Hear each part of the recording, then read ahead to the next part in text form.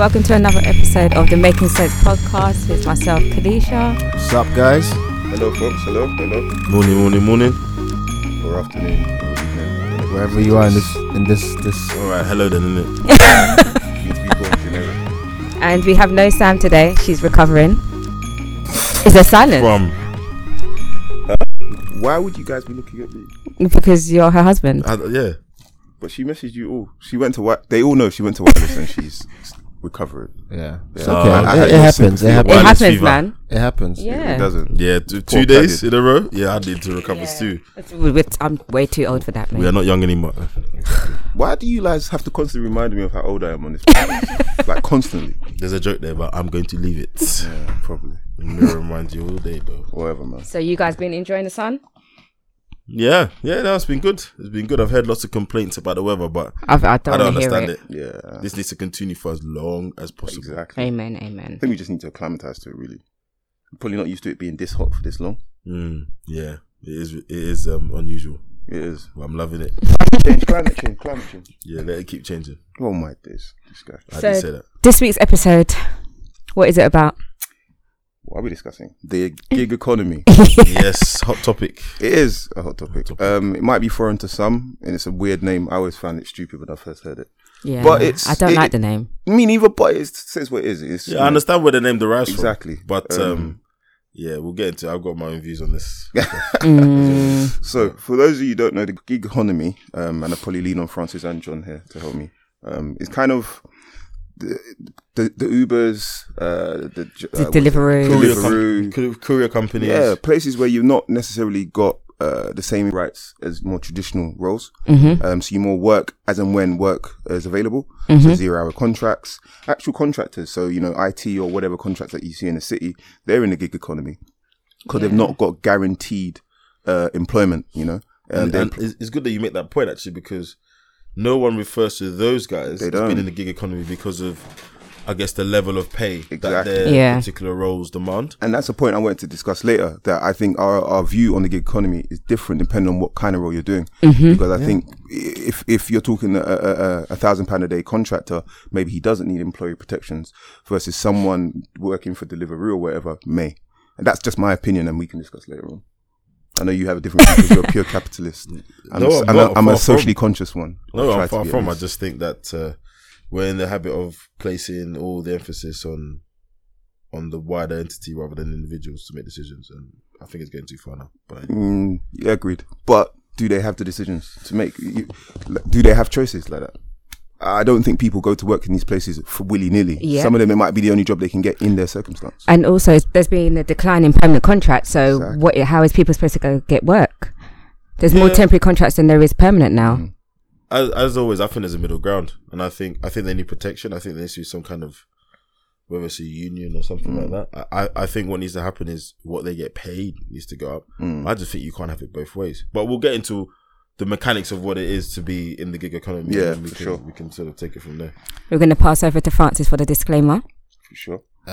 Yeah. So as usual, guys, everything that's being discussed there is food for thought. We're just giving you information about what we know, how we know things work, etc. So don't take as the gospel. Do your own research, because we're not liable for any losses that you make. Don't look at me like I owe you anything. Yeah, I love that. I'm telling you, I need to get that name. Yeah, tweeted it. It was so funny. That's exactly how I feel when I read the disclaimer. By the way, just back to your point, Jerome, in terms of what the gig economy is, all that stuff, there isn't a formal definition. Okay. So the Department of Business, Energy and Industrial Strategy, which is basically the government, they have come up with a very, very short definition of what they class it as. So they say the gig economy involves the exchange of labor for money between individuals or companies via digital platform. And the sole purpose of that digital platform must be to facilitate the match between someone who's seeking work and someone who's offering work. That's it. What they kind of exclude from that is, say if you're working on eBay, say you sell stuff on eBay, you're not in a gig economy. Yeah. Got you. Because there's no labor involved as such. If you're someone who finds a job through Gumtree, even if it's a temporary job, you're still not in a gig economy. That's what that's their definition, right? Remember, there isn't a you know what I mean. They say but what they do include is stuff like, say, like you said, Uber. If you work for Uber, you're in it because the sole purpose of Uber is to match those two, and there's physical labor involved, right? Stuff like people per hour, TaskRabbit. That's what they include in. So that there always has to be that digital platform element being in between. That's their definition anyway. Okay. I would have said Gumtree was one though, because if there wasn't no Gumtree, then there wouldn't have been no Uber, I don't think, or no 5 Squid, because you're advertising services on there. I think the difference with Gumtree is you're not contracted to them. Okay. So I think that's the main difference. So with Uber and DPD and etc., you're contracted to perform that labor for that company. Whereas with Gumtree, it's more it's very much a platform, like strictly a platform. So I think that's the main difference. Yeah. So the Department of Business and BEIS for short. That's what they're called. Okay. So BEIS, YouGov and NatSen, they did a survey, UK wide. About 13,000 people responded. So they just wanted to get a sense of how many people actually work in the gig economy and their experiences, etc. Look at demographics, etc. And then from that, they kind of extrapolate what it looks like generally UK wide, right?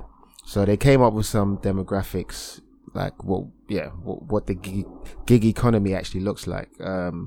Probably not surprising, 54% are male. What I did find surprising is that the level of education was kind of irrelevant. Yeah. So you have people with a physics degree doing it, Uber or whatever, or you might have someone with no A-level, no GCSE or nothing, doing the same thing. Yeah. So education didn't matter at all. But that's interesting because I think when I don't know, I mean, if you bother to speak to, Uber drivers, etc., sometimes you speak to people, and the reason why they're in the gig economy is interesting, right? So that gentleman with a physics degree or lady with a physics degree, that might be their second job. And that's exactly why they go into that later on. Yeah. A lot of people use it second to top income. up. Yeah. But still, I would have expected people, say someone with a physics degree, right? I would have, because they're so in demand, I wouldn't have expected them. I would have expected that their actual job pays them enough that they wouldn't be driving Ubers or something. Well, but you never know, right? You never know. The cost of living is quite high. That's true. For sure. Yeah. In terms of money, how much people make per year, I find that really surprising. So the majority actually made less than 30k a year. That's you said that's surprising? Yeah. Why? I thought they'll make a lot more. I thought I thought more people would make a lot more. Why? Well, just to say something like Uber, for instance, right? You can effectively work 12 hours per day, 7 days if you wanted to. I was just about to say you're making an assumption on how much work they're paying people the minimum. Okay, absolute minimum. In some cases, they are. Cool. Yeah, I have some numbers on that. The courier remuneration is mind-boggling. They pay the highest, Really? They according to this, the couriers were the ones paying more. The couriers could make anything up to £13 per hour. Wow. With most making just minimum wage or just under. They could make up to. Yeah. Okay. But they were the biggest. It was only that group that could make up to that much. But I think with the courier thing, without going too deep into it, because of how it's structured, so it's about the amount of parcels you drop a day. So that £13 an hour calculation, that average, do you know is probably from someone that's... Sorry, not courier. The transport, the drivers, not courier. Okay. That makes sense. Yeah. Okay. Yeah. Okay. Sorry. Around about 50% make between 10 and 30,000, and it's only 6% that makes between 50 to 70,000, which is a lot. These are guys that that work in the gig economy as the full-time employment, as the only source of employment. Okay. Not surprising. The bulk of it happens in London or surrounding London. Yeah. Right. Not surprising. Needs must and all that. Yeah, exactly. Yeah. And the most common platform, so the biggest provider of gig economy jobs is Uber, 18%, followed by people per hour, 12. You got Deliveroo, also 12. You got Upwork, 9%. So Upwork, we actually use them for our graphics, our branding and stuff. Yep. Shout out to Prashi. Yeah, she probably ain't listening. She might be. You never know. Yeah, then you get others like City Sprint, Amazon Flex, 6%, etc., etc. But yeah, that's just a quick overview of the demographics of those participating in the gig economy. And what Kalisha was saying with the how much they make per hour. So I've got something on that as well. The majority earn less than £7.50 per hour. That's 25%. And the transportation guys, they earn between £13 to £20 per hour, but they only make 8% of the. It's only 8% of people in that bracket that Got you. Wow. So it's quite it's low number of people, but they can make quite a lot. Interesting. Yeah. So I think I've been seeing a lot of this in the news, podcasts, you name it, simply because I think a lot of people are concerned with the change to work and the kind of jobs that society are going to have. So we've already seen that the jobs we have are very different to what our parents had. In terms of they had jobs for life, probably better benefits, you name it. You can say we've got more opportunity to do less manual labor work, where we've had better education, yada, yada, yada.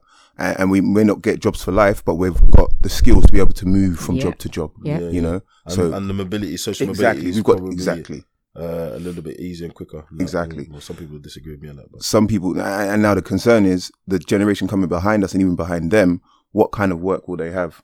Do all jobs enter the gig economy? And is there no security for people? What does that look like? What does that mean to society? And I think that's why it's quite important for me anyway. There's actually, my friend actually works for a tech company that provides like a gig economy lifestyle, but for permanent employees. So she gets unlimited holidays.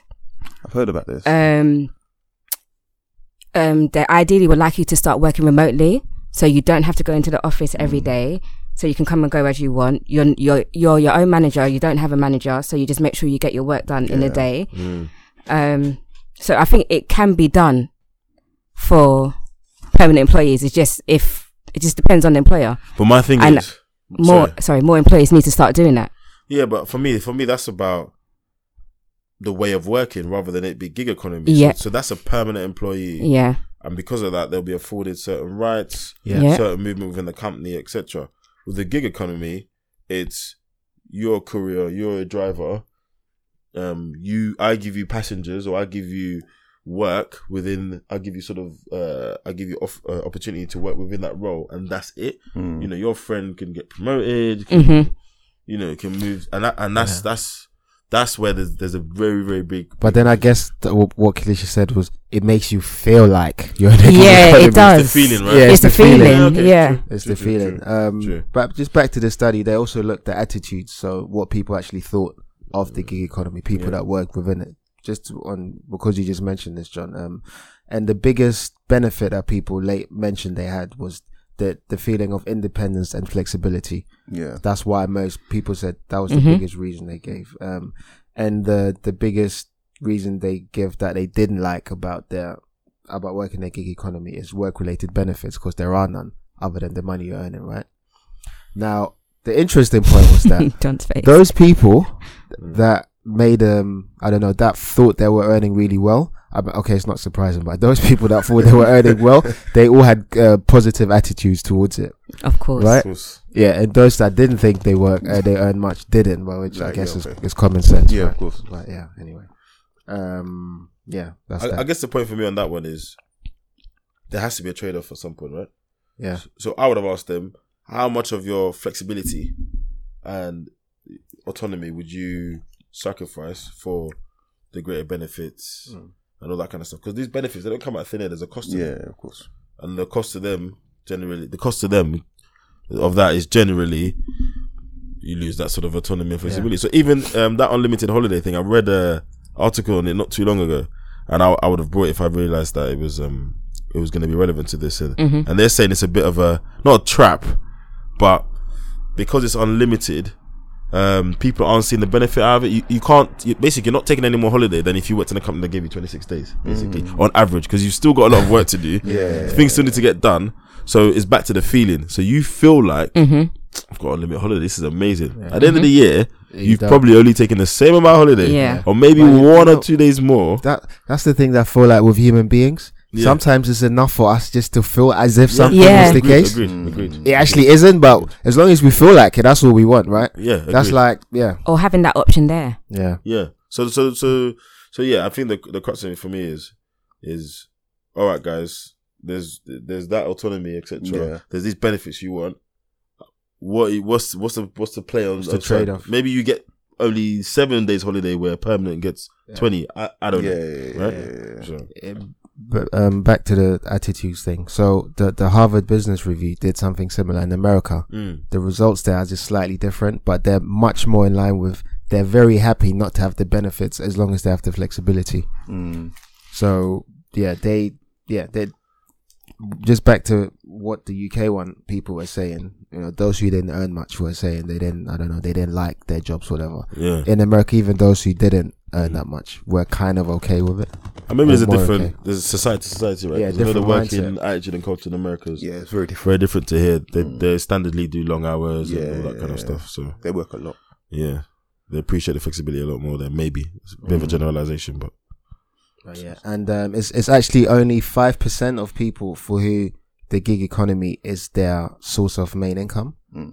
oh, that's interesting. Yeah, it's quite small. So the majority is just a top up.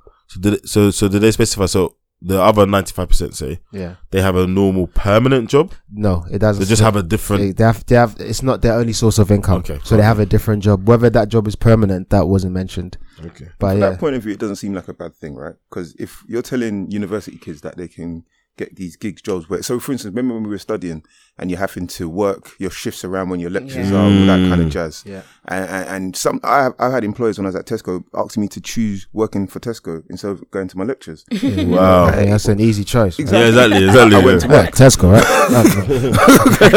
I went to work. I needed the money. I studied later on that night. Which this kind of confirms what you just said. The majority of people working in the gig economy are between the ages of 18 to 34. So very young workforce compared to the average. Yeah. So it's So- mainly the young ones. As I was kind of saying, so if it gives them that flexibility that they can truly work in and around their studies, maybe it's a good thing. Yeah, true. I think the concern is though. So even if you're only doing 5 hours a week, if you're doing 5 hours a week at £5 an hour, it's not good enough. Yeah, exactly. So I think Yeah, exactly. that's where something needs to be sorted out, and I'm sure it's coming. And we'll go on to talk about the test cases that have happened recently. But And it's about 4.4% of the population that work in the gig economy, which is it's 2.8 million in the UK, which is quite that's high. a lot. That's quite high.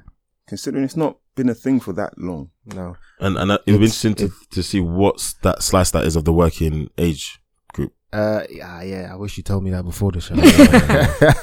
You see what I mean? Because it's 2.2% of the population, but what percentage of the working population? 4.4, right? Yeah. So what percent of the working population is that number's going to grow? So that's a lot of people. For sure. Cool. All right. So I think we've kind of all discussed what it is to death. I think you guys should have a good understanding of it.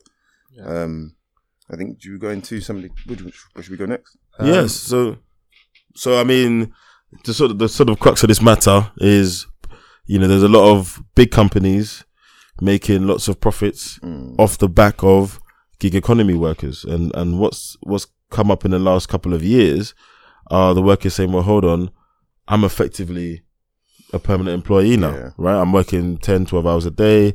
If I take holiday, I don't get paid. If I get sick, I don't get paid. There was even situations where couriers were getting fined for not dropping parcels, or if they were ill, not turning up. So we've had a couple of test cases. The biggest ones that people know, Uber. I think Uber's been through it with the law a couple of times. They've only just got they renewed their license back. Oh, they got a license back now. Yeah. So there was a case. License there, No, it's an appeal. I think they've got 18 months reprieve or something, and then they're gonna fight it. Yeah, I think they're just going to keep doing that every time. Yeah, let's just, 18 months before you know it. Really, that's a lot of people out of work if they get rid of Uber. So bear that in mind. Anyway, so yeah, there's them. There's DPD, which is a very large courier company. Yeah. So if all you people that do online shopping, you guys are ASOS. ASOS, exactly, your next day deliveries. Even Parcel Force was involved, but Uber. Sure, Hermes was it? Sir? I'm surprised Hermes wasn't. You know what? They always go for the biggest companies, right? So, Yeah. DPD, they were posting, I think, close to 125, 130 million pounds a year in profit, right? Wow. But then you had their drivers complaining about working 12 hours. One guy calculated that he was earning as little as £2.25 an hour. Ooh. Working for DPD. Yeah, there's another courier. He died, so he wasn't well, and he felt he couldn't take the time off of work because he would lose X amount of money, etc. And then he ended up dying because he didn't. Well, it's easy to cause a link, but they could say, well, he didn't go to the doctor, he didn't have it checked because he went to work, ended up dying. So that forced DPD to now take some action and say, you guys are going to get sick pay. They're going to start giving them some benefits. That didn't even have to get to court. That case alone was quite enough. wide. But Uber's case, they lost his case last year. And I think it's around the time, 2017. So a couple of things happened to them in 2017. But with their UK employment rights, they said there was a ruling that the drivers should be classed as workers with minimum wage rights.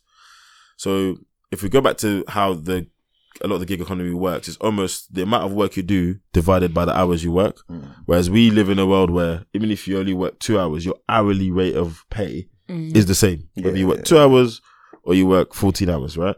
Yeah, if you're paid on an hourly basis. If you're not salary, then you're probably annoyed that you do lots of overtime and you get paid for it. That's me. But with the people like Uber and Deliveroo, etc., however many deliveries you make or how many passengers you take, that determines your pay. And they said actually that's not actually fair. And as Francis alluded to earlier, well, actually I thought, well, you can work 12 hours a day, 7 days a week. Point is, they shouldn't have to do that all the time to even get minimum wage status. So that was seen as a test case, and this was actually the appeal. So they lost this in November. They'd already lost the original case. They appealed again, but now all the Uber drivers have minimum wage rights, and they're seen as a test case. So it's going to reverberate all the way through. I think Deliveroo lost their case as well. Deliveroo is another one. I think it's interesting that these guys only have problems once the company gets to a certain size. Yeah. But I think that's human nature in general. Yeah, and I suppose that's when it starts to have an impact on the society, right? Yeah, I guess so. It's like anything, you're going to ignore it until it becomes material. Well, size, stroke profile, I would say. Yeah, okay, that would feed into it. As Kalisha mentioned earlier, people like Hermes, I didn't find that much on them, but they're not a small company either, right? But I've not seen anything massive in terms of, maybe they're doing the right things. So there's a company called the Independent Workers Union of Great Britain, which helped back the appeal. And so this is why I said kind of what I said earlier. The drivers will still be able to enjoy the freedoms of self-employment, such as flexibility in choosing shifts, but they will be classified as permanent worker and have minimum wage status. So that's the sort of middle ground people want to get to. I still want to have the flexibility, but when I do work, I shouldn't be getting paid £3 an hour because I've not done 10 hours and 400 deliveries. Yeah, right? of course not. So for me, I think that's a good place to get to. That's a good place to get to. And also, we have to understand that in the eyes of HMRC or whoever else, there isn't much difference between a contractor who is doing Deliveroo and a contractor who is doing £400 a day business analysis or whatever. So that ramifications of that down there could go all the way up to those guys. So unless we separate things, I think there could be. Do you see what I mean? Agreed. You could end up unintentionally affecting a certain group of the economy that actually don't need to be. They're not bothered. Taxation on independent workers needs to be changed, or it needs to be adapted. Agreed. Yeah. But they've been talking about that for a while, and there's small things happening. So the dividend change, that was a sign of it. I'm pretty sure they mentioned that they're going to review it in the last statement. So that's definitely going to change. I mean, to be fair, a lot of these guys are self-employed, but a lot of the contractors we're talking about, they're attached to a limited company. So in that respect, they might not be. But you still have quite a lot of people self-employed working in the gig economy. So that number's been growing. That's the key. Yeah, it's grown by 45% since 2012. Wow. Yeah, and it keeps growing. So there's another case, a company called City Sprint, which I've not heard of, but I think they're city couriers.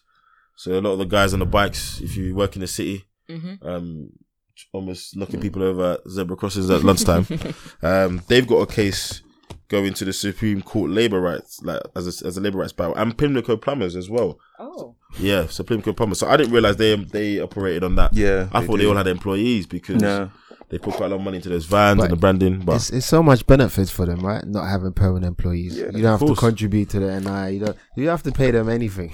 And I think that's why there's a real push towards that, because it's and business is going that way. We want to outsource everything that isn't strategic or aligned to our commercial goals, right? Yeah. But to be fair, especially in the Uber world, you have to remember taxi drivers have been self-employed for ages. Forever. Yeah. So black cab drivers are self-employed. Yeah. So Uber was saying, what's the why are we any different? Because we're giving people a lot of work. Why are we any different? That's a good point. So that's been their challenge, and I think I think the difference is, but black cab drivers, due to the, how can I put this in a good way? The prestige. Not even that, due to their price point, I don't think you'll find black cab drivers complaining that, you know, they're not getting paid enough. Or Yeah. their self-employed They status doesn't complain work. about Uber though. Yeah, They complain about Uber though. Yeah. Yeah, people don't like their status quo being ruffled, right? Yeah. They've had it their own. And Remember this the is, strike well, yeah, of when they course. clogged up central London? Yeah, I was there. Yeah. Yeah. I Couldn't get to work switched up to go home. So I, you know, all of these test cases go to show that things are changing, and what people are trying to achieve is a balance between having a minimum level of pay Yeah. and general rights, whilst allowing you to keep your flexibility, and not have the rigidity of a permanent employee status. But as I said, I think that's the right thing to do. Yeah, agreed. But I think the way they do it is what's important. So for me, there should be a union. There should be some kind of, you know, you need to work a minimum of X amount of hours to get your minimum wage status. I think something like that. Otherwise, like I said, there's no trade-off. You know, you have sick pay, you have all that kind of stuff. But as a company, I have to pay for that. Yeah, I have to provide that. It just won't happen. What does that happen? You know, would Uber have grown and scaled to the side it did if they were all permanent employees? No. And I don't think so. I don't think so. And to be honest, quite a few of the Uber drivers I speak to are happy in the situation. They like the flexibility. No. They like the flexibility and all that kind of stuff. And I think everything we've probably spoken about for the last X amount of minutes has been somewhat negative. But when you really think of it, no, and it was similar to when we did Brexit, right? You just see the downside of it. Yeah, but agreed. the idea of flexibility and mobility, it's not a bad thing, especially for the younger generation that want to be more flexible and agile, you know? It's not. Put it this way: the unemployment rate, right? So it peaked in it didn't peak, but the unemployment rate has been decreasing quite a lot since the last recession, right? Since 2008. Got you. And it did peak around 2012. Mm. And since 2012, it's just been on a downward slope. Yeah. And OBR basically saying they think a lot of it has got to do with the gig economy. Yeah. That's often the... Yeah. So they're saying since 2012 that all of these apps, all of these companies have been popping up.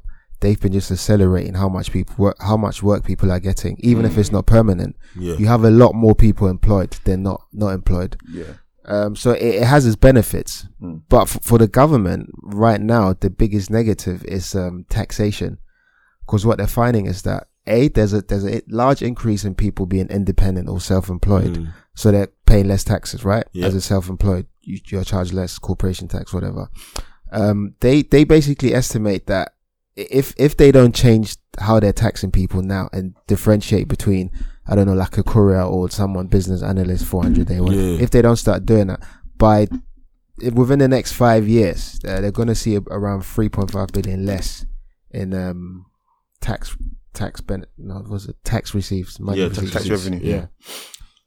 Yeah. So I think there will be some changes coming up. Yeah. I'm not surprised. And I think the whole movement of people going into contract work, because that's been a big thing over the last 2-3 years. Yeah. Everybody wants to be a contractor, including myself. And I think that's why it's come up, because traditionally you'd think independent working, that kind of stuff would be something the Tories would push. They're very entrepreneurial or as a party generally or historically. I think their change towards contractors has been that because of the decrease in tax revenues. But also as well, I think let's not underestimate the power of how things look. So if you remember when they started talking about the national insurance contributions and things like that, that was going to particularly affect contractors. I think to your point, you know, without getting too political about the Tories would have pushed that, but there is an image that contractors get paid a lot of money and they get away with paying a lot less tax. Yeah, of course. So they would want to sort of curb that, whereas your permanent employee is stuck with paying whatever rate of tax, I mean, we've discussed The this. gap is ridiculous, if you ask me, though. I think the gap between, don't get me wrong, not in all cases, but in some cases, the gap can be ridiculous in terms of you can have two people doing the same job on a permanent contract basis. And while the contractor should get paid more because they have less protection or no protection, depending on how you look at it, sometimes the gaps are ridiculous. No, and it's a skill. Sorry, go on. Just to say that my friend just on Friday went from a contractor to permanent, and her pay went down by $5,000. She had to. I've heard bigger gaps than that. And the reason why that's a problem for me is what I've seen in the IT space, that you cannot get good employees on a permanent basis.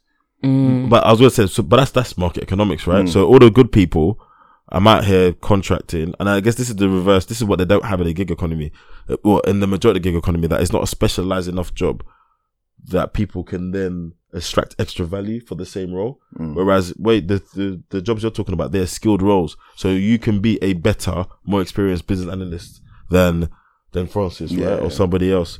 And I think as someone who's gone from perm to contracting back to perm, I think the basic premise of it works, because when I took a 2-week holiday, I felt it. But over the course of the year, you're compensated. So you don't have that. Or when you are sick, at one point I was sick for 10 days. I've never been so angry to be sick in my life. So I get what you're saying, but I think by and large it works. The problem with the gig economy and those roles, they're not specialized enough that individuals can extract. Yeah, a lot of it's just labor work. Yeah, you can't, you can't go to Uber and say, no, I'm a better Uber driver than Jerome, so I want extra per passenger. And that's where the problem is, I think. Okay. I was more talking from a business point of view, to be honest, because I think it's a false economy, because it's simply because these contracts, as we've experienced, will stay with the company for 5-10 years. So you say you want the flexibility of not having perm staff because you're going to get contractors in, but you have to keep all the contractors because the good people are on contracts. So maybe if we address permanent salaries, you can have long-term people on a decent wage. I think what we might get to is utilising people's talents more as well, which I don't think employees do that much anymore. They don't. Agreed. They don't. I think what we might get to a point is some standardization around minimum wage, etc., and some kind of mechanism that says, if you work X amount of time, you then qualify for minimum wage and these benefits. Some kind of middle ground. I think also what we might start seeing is, so if I start a company tomorrow, I don't want to get in that trap that Uber and Deliveroo have done. So you might see companies transitioning when they get to a certain size, possibly, if these regulations and things don't really kick in and do what they need to do. But as I said, I don't think the gig economy is a bad thing per se. I just think these companies need to look after the people that work for them a bit more. Yeah. But I'm not a believer in effectively making gig economy workers affected the same as permanent employees. I think there needs to be some give and take. You know what you mentioned with that DPD guy who he calculated he was getting like £2 something. Yeah. But how can that work? Because aren't they bound by minimum wage? No, they're not. So if you think about it, you are self-employed. So you are Francis, not even Francis. Okay, you're fine. Francis worker. Okay, fine. And you've got a service contract, say, with DPD, and they say, right, for every parcel you deliver, we're going to pay you X. Okay. So by the time he delivered all his parcels that day, and paid all his petrol and all his costs for his van. So that's like the net. Yeah, net. He was like, this is what I'm making. So then really what should happen is there should be an effective rate. Not minimum, not effective rate. Exactly. Right? That means after everything net, you have to earn this much. Yeah. If they were to push something like that, then there's no way you can go wrong. As an employer anyway, there's no way you can get. And I think there's so many creative ways they could do it. The point is, you lot haven't bothered to look because you're making money. Yeah. And a lot of the times in these situations, if you don't, and the government have to step in, you will get something forced upon you. Whereas things like that, you're right. They could say, right, here's the average rate for diesel or whatever it is. Yeah. They know the mileage you've done, because if I can check on my app how many drops the gentleman's done, they know, right? Yeah. And they could say, right, your effective rate or cost was this today. They could do that. They could get creative with how they pay these individuals, right? So that's the use of tech, right? Exactly. That's the point. And I think that's where legislators, and when it goes to court and things like that, they get a little bit frustrated, because you have the tools to have solutions to these problems before we have to before we have to step in. Yeah. You guys haven't bothered. So yeah, maybe it's a solution we can advise. We can advise some of these. Or write white paper. Exactly. And lastly, I think the other thing you mentioned earlier about students. Yeah. So when I think back to when we were students, it was either part-time retail jobs, That was really it. Or if you really wanted to get around the hours, you'd maybe get a job in a 24-hour restaurant or something like that. Yeah. This is something now where students could literally fit it around their time. You know, if your lectures are odd times, etc. I think that's where the gig economy could be. That'd be quite powerful. That'd be very good, actually. If you could maybe your job be in the field you're studying, but just on a flexible basis. Yeah, there's nothing Instead to of say you working in couldn't. Tesco. Yeah, If that's not they do that in future Germany. is. Do they? Yeah, so say you're studying work- finance or something. Whilst you're studying, you can be working for a big bank, like part-time, Yeah. like 10 hours a week. You I know know how we that. used to work at retail? Yeah. In Germany, they do that with big companies. And that would make sense because often companies complain that graduates aren't work ready. That would potentially get them work ready. You know? Agreed. Yeah. Yeah, it's very common. So Yes, say they give you like 2 days a week, Got you. and that's it. You come in for 5-6 hours every week. Makes sense. Yeah, I wouldn't surprise if it evolved to almost having gig economy in the corporate world. Yeah. So for, more repetitive tasks, etc. As you say, you go on the app, you check someone in bank, I don't know, needs someone for 4 hours on Thursday afternoon to do some filing, blah, blah, blah. You roll up, you get your 4 hours, you go. I wouldn't be surprised if it gets to that level. Someone will build a platform, do the adequate checks so you could work in a finance. I just wouldn't be surprised to see that evolving. But I think this is the initial sort of teething problems of this thing. Yeah. But you're right. I don't think the gig economy is should be talked about in only negative terms. Yeah. It's just something that needs to be It's sorted new out. and it's going to seem scary, right? Yeah. So do you foresee a time where all our jobs are in the gig economy? No. No, I think it's the highly specialized jobs, and again, I keep going back to physics, but someone who to work on, say, NASA, whatever. No, I think there's so much demand for them, they will never touch a temporary contract unless it was something stupid like 100K a month or something, right? Then maybe they would. Well, also you need to think about the mechanics of the gig economy. You come in, you do a job, you leave. I might not see you again for 2 weeks or whatever. In most jobs, you go, you start, you need to learn what they do, you need to learn the processes, you need to learn their written rules, you need to bed in, you need to understand what your work's contributing to the strategy, that all this stuff. Even as a contractor, Takes time, man. it takes time, right? So I think there's just certain jobs that it won't get to that point. But I think there's a lot more jobs now that people might not be thinking about going that way. They could go that way. I wouldn't be surprised if at one point, you got these retail companies, the Tesco's, etc., and you walk into a Tesco's and 80% of those people aren't necessarily permanent employees. They've all gone on the app, a bit like bank staff in NHS, right? They've all gone on the app. Yeah, Tesco's and Lewisham needs these people at this point. Okay, cool, I'll sign up, and they go and they turn up. Yeah. I can see Giving away maybe that. business ideas, hey? Yeah, well, it's fine. I'm sure someone else has thought of it. I don't think we're the only unique brains, but I can, to answer your question, I can see that possibly. Apparently, I'm in the 3% of the world. I'm a logitarian or something like that. I feel that one personality thing. You're what? There's only 3%. I'm a logitarian or something like that. Where did you do this? Someone sent it to me. Yeah, man. I don't know. Man. Logitarian. Yeah. Maybe right. Who knows? Did they ask you for money after? No. Oh, No. oh. The general one response people ask me for money. No. Okay. Yeah. Cool. So we don't see. My friend, leave my food alone. So we've kind of covered most things. I think we've covered the impact of the government. I suppose maybe just our general views on it. Just a quick summary. What is the gig economy to you, and where do you see it going?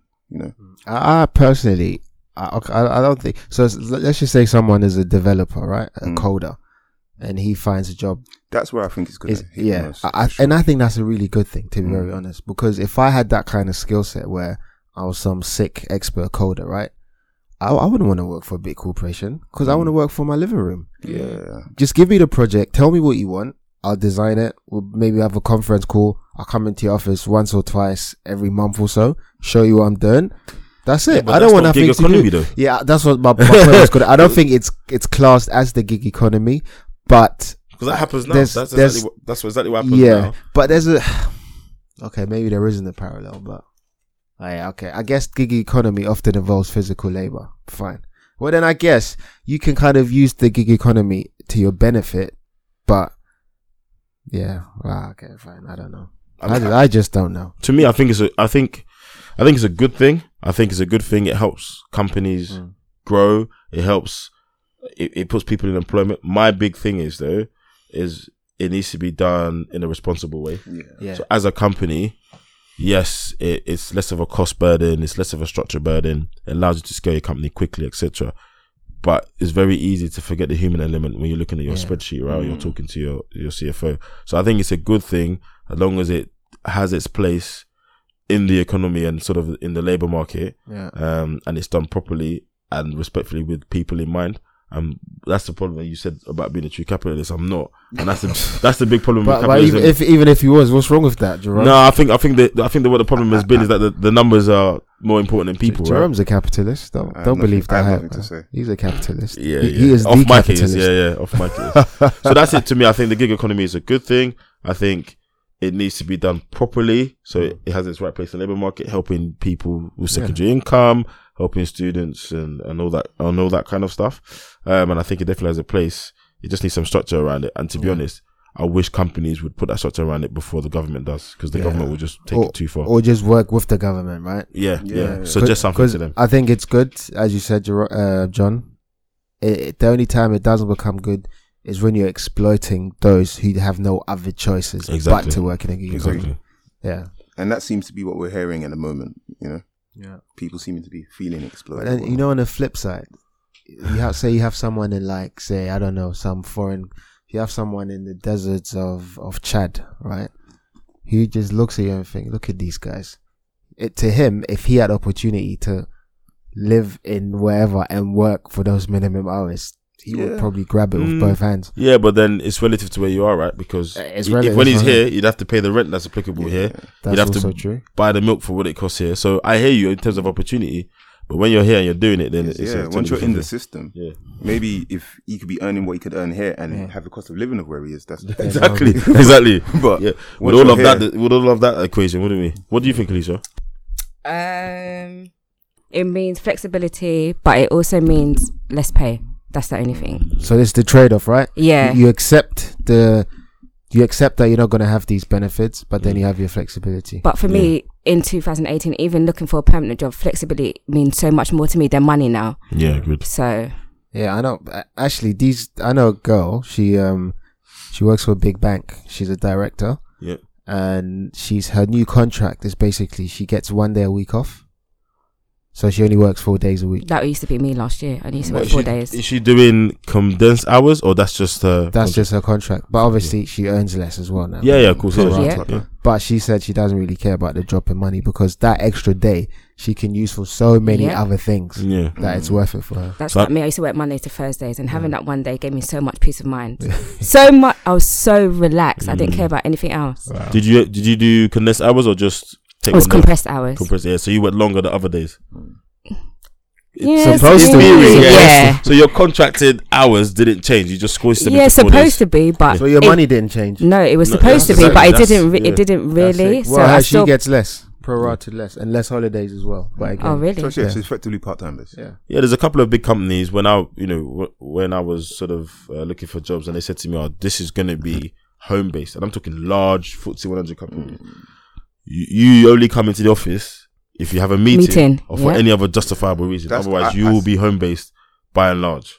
So a lot of people are going, and it's a cost, right? Yeah. It's a cost to have people in. A lot of these companies are in central London, so a lot of people are going that way. I think that whole working from home thing is going to rebalance as well at some point, because you can't have it both ways. Have the theme ethos and all that stuff, but half your team are always at home and never see each other. You can't technology that. Yeah, all the working tools are great, but you can't technology that. But yeah, I agree with you, Kalisha. I think flexibility, the trade-off should be a fair one. That's basically it. It should be a fair trade-off. Agreed. Cool. I think that brings us to the end of the gig economy. Please, guys, any questions you have on it, hit us up on the socials. Our email, info@makingsensepodcast.com. Yep. Yeah. And Twitter and IG. Yep. Making Sense PC. Yep. Yes, please. We're still not on Google Podcasts, but we will get there eventually. We're working towards it. Work in progress. Rome wasn't built in a day. Neither was this podcast. Maybe a week. Please like, subscribe, comment. The interaction we get on Twitter has been amazing. Some of the retweets and jokes and stuff, we appreciate it. Yeah, we do. I find it funny anyway. Yeah, I do. I saw a conversation yesterday about car finance. Okay. I don't know if anyone else saw this. So somebody mentioned they had bought quite a nice car, and then someone tweeted them and said, "Oh, I hope you didn't get that on PCP." And they replied, "Why not?" You know, and then someone replied and said, "I can't articulate it quite adequately, but listen to this." And Nice. and I like linked that. the episode where we talked about car finance. So yeah, things like that are good to see. Keep that going, guys. Thank you. Yeah, Really appreciate it. Using us as reference points. I like Yeah. that. Wow. Yeah. We made it. But yeah, as always, you know, new listeners, welcome. Old listeners, thank you for staying loyal. Yeah, I'm back next week. Indeed. Take care. So Peace out. Peace, love it. No. What did you learn this week? all right, Dad. Yes. What did you learn? All right, Dad. We left it out the other day, actually. But it's a good. Yeah, what did you learn, Jerome? Oh, Why always me? Why always me? Because it was your idea, bro. Yeah, for you guys. No, for you, Cam. For us. What did I learn this week? I learned that Apple are only the fourth largest laptop provider. I thought they'd be bigger. Okay. Hey, that's something he learned. They lead in tablets. Some but of the not long laptops. faces. I thought something you learned about the gig economy, to be fair. Oh, No, I think he just said in it was in general. Oh, okay, Yeah, cool. yeah. Oh, wow. What did I learn this week? I don't think he was finished. I think I was he completely was finished. Okay. Yeah, he was definitely finished. What did I learn this week? Good question. Wasn't prepared for this. Neither was I. Where's the fun in life? Come on, guys. You could come back to me. what did I learn this week? That England might actually win the World Cup. That's a great thing to have learned. For real. So yeah, That's a Yeah. good one. Wrong, Francis? I don't know. I'm just gonna relate it to work because that's the only thing I remember. Actually, John, do you remember we spoke about copper a couple months ago? Yeah. So copper prices haven't been doing too well in the last 2 months or so, like just 6 weeks. Yeah. And what was it that I learned? I basically learned that copper prices during the summer tend to take a slump. Really? So there's a seasonal effect. Yeah, Oh, really? I didn't know that. Yeah, Why? and why? Yeah. It's just, I guess, I don't know. Maybe there's less building going on in the summer. I don't know. And you know what's funny? Off the back of the commodities episode, Yeah. you reminded me about that copper Yeah, conversation. I was going to do it today, have a look into, Yeah. I'm going to log on later and have a look into which commodities I can Okay. get into. Yeah. But now you said that, yeah, I'm going to do it because if it's a seasonal downturn, yeah. It's a seasonal try and buy at the downturn. bottom. And also there was a strike in Chile, and Chile produces 30% of the world's Oh, okay. copper Oh, wow. output. Mm. So yeah. But anyway, that's Cool. what I learned. What did I learn this week? Thanks to Francis. I was complaining to Francis that the emerging markets element of my investment portfolio had been going down after he advised me to buy it. But so what I learned this week is that a lot of the emerging markets finances are actually they're showing losses, but there's actually nothing wrong, basically. Oh, really? Yeah, no one can really explain it. I listened to a couple of podcasts to try and understand why, but there's a bit of uncertainty around the trade wars. Got you. They somehow managed to link it to Brexit, but in the end, the guy said, look, there's nothing fundamentally wrong here. I can't give you one trigger point. The trade war stuff hasn't actually happened. So it's just one of those things, right? I mean, I've been a bit alarmist. It's not, I think it's like 1% or something. But I wanted to give Francis a bit of stick. So that's what I've learned this week. I mean, for anyone that actually listens to our podcast, is working in the gig economy, feel free to give us an insider's view. I mean, we've all got statistics and articles here, but if you live it and breathe it, please let us know. Let us have your view on how this thing's actually work and what it means for your life. Yeah, and also tell us if we missed something completely or if we said something which is just absolutely wrong. Yeah. Peace, love, and happiness. Have a good week. Take care.